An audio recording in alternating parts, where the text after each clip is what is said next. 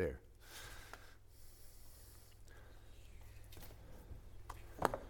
Well, there's not a whole lot to add to what we've heard.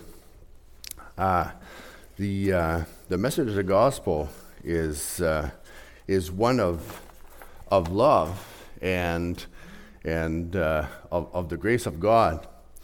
And our brother, he talked about people hoping to come into heaven.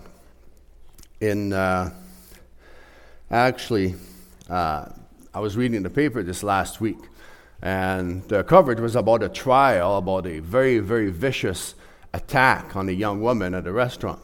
Some random stranger come up to the waitress and start stabbing her for no reason at all.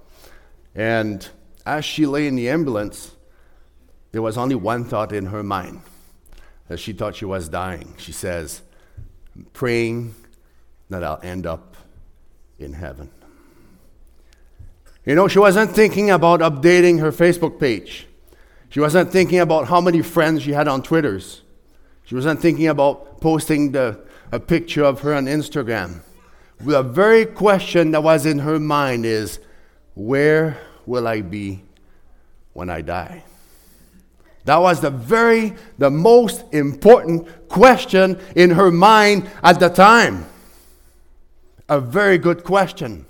A very, very good question. A question not left to those who are dying, but for everyone here today.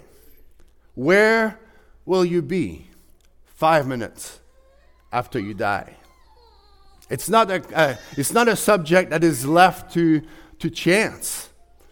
Praying to God, rolling the dice, cross your fingers, and hope for the best. Is this our only hope? Do we gamble with our souls here? The hoping that maybe as a brother Dennis said, that our good deeds will outweigh our bad deeds, and that in God's judgment will be found deserving to be in heaven.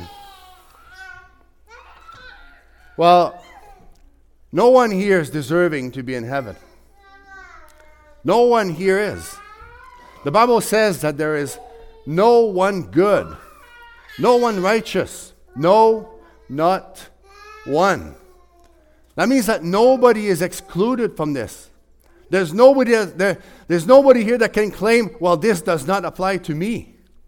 Nobody can say, well, I'm so good that God will overlook my offense. No. We're all in the same boat. We're all in that same predicament. But as our brothers mentioned, we do have hope. We do have hope. There was a radio program that was being played a while ago, like several years ago. It's called the Bible Gospel Hour with Pastor Perry F. Rockwood. Many of you will remember, they're usually played in the evening. He's got this well-modulated voice. And he always gave a message of gospel. And at the end, he always referred to this study that he prepared. He said, how to be saved and know it. How to be saved and know it. How to know for sure that you can be in heaven. It's not a game of chance. It's not roll the dice and hope you get the right combination of numbers and then you're home free. No. We can know today, right now, that when the hour comes, when we cross this pillar here, when we cross over to the other side, when we die, that we know that we can be here. Not a game of hoping with our best will that God will find us righteous. So, the other day I was flying back and forth between Winnipeg and Oxford House in our own police plane. So when we left here, the sky was clear, it was blue, nice conditions. Then it started flying north. Then, the sky started clouding over, and, it was white all around, flying in white, flight fluff everywhere, up, down, sideways. You couldn't see anything. So I was close enough that I could watch the instrument panel on the airplane. Now, as we're getting closer, the plane is starting its descent and, losing altitude. And, the white stuff wasn't going away. And we're getting closer and we're getting lower, and the white stuff is still there. And, we're dropping below 10,000 feet and 8,000 feet and 5,000 feet. And there's still white stuff, white fluff all around. And there's I can't see the ground. The plane seems to know where it's going. That's a good thing. But when we were about maybe between 3,000 to 2,000 feet, we started seeing the ground. And, I was watching the plane on the screen there. It followed the little line that their course was set. And we ended up, when we landed right on the right runway, and we had a smooth landing, and everything was good. The plane had a good guidance system. We also did a bit of training about disaster or victim identification. And we talked about some of those disasters. And one of them was the First Air Flight 6560. So that was in 2011. So plane was flying in similar conditions and approaching Resolute Bay in the territories. And as it approached, the plane missed the runway. And the runway was supposed to be here, but now to be that way. So the pilot did a fly around, but because they were so much off course that they plowed into the mountainside and crashed, killing just about everybody on board. And it turned out that the compass wasn't properly calibrated. It did not have the right setting to know where it was supposed to go. And the plane crashed.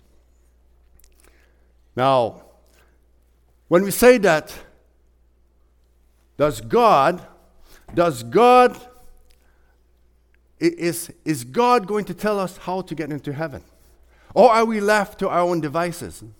Are we left to grope for ourselves? Are we blind, trying to grope in the dark to find our way? Remember a story when I went hunting with my dad and his cousin, and I guess we were in the woods, and for some reason my dad left a flashlight on the little path there by a little bridge. And now night had fallen, and he needed a flashlight, but now he couldn't find it. And so, he just remembered, I left it on that little bridge. So he gave me and my brother a little booklet of matches and said, go find it. And that was maybe about a quarter-mile walk in the woods, a pretty dark night.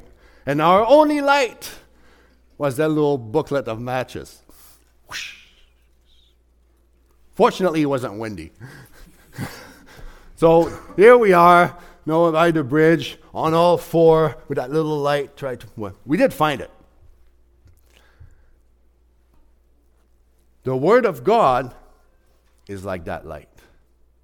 In Psalms 119, verse 105, it says that your Word is a lamp to my feet and a light to my path. The Word of God is what guides us. The Word of God is what shows us the truth. And as we have heard, what we need to know about how to get to heaven is in here. It's all in here.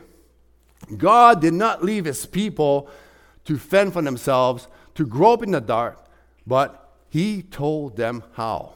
The how-to manual of God. In the old days, He talked to prophets. He told them, go talk to my people. Tell them that this is going to happen. You need to do this. You need to do that. Well, now, We have His written word at our disposal.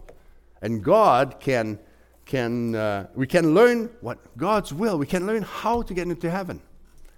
Now, our brother mentioned that verse right here.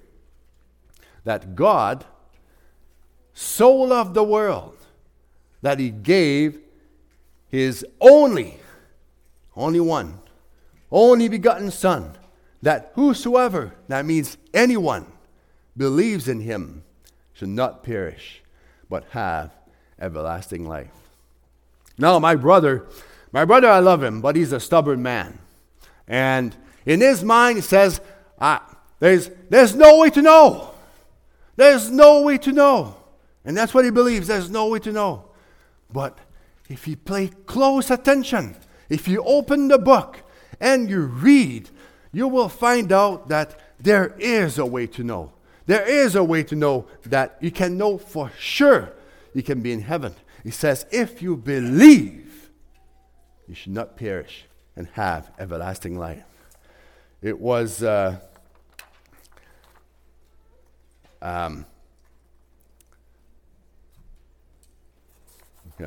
I'm losing track here.